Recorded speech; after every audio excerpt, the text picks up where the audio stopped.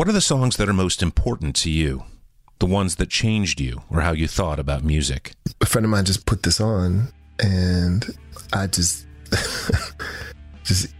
immediately stopped listening to what anyone was saying. It was the one that made me realize that I really loved what you were able to do, what people were able to do just with like composition of music. And it sort of represented the start of this process of becoming an obsessive music person who hunts down, weird music and collects records and has to find out more about these marvelous things, and it all started there right at the very beginning. Somehow it could translate the complexity of being alive in a way that I didn't feel like was possible between me and other people.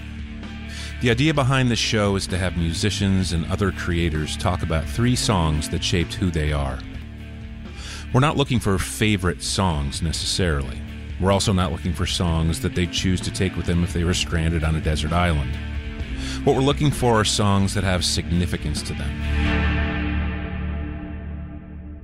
This is Essential Tremors. Essential Tremors is distributed by WYPR, Baltimore's NPR affiliate. Connect with us at essentialpodcast.com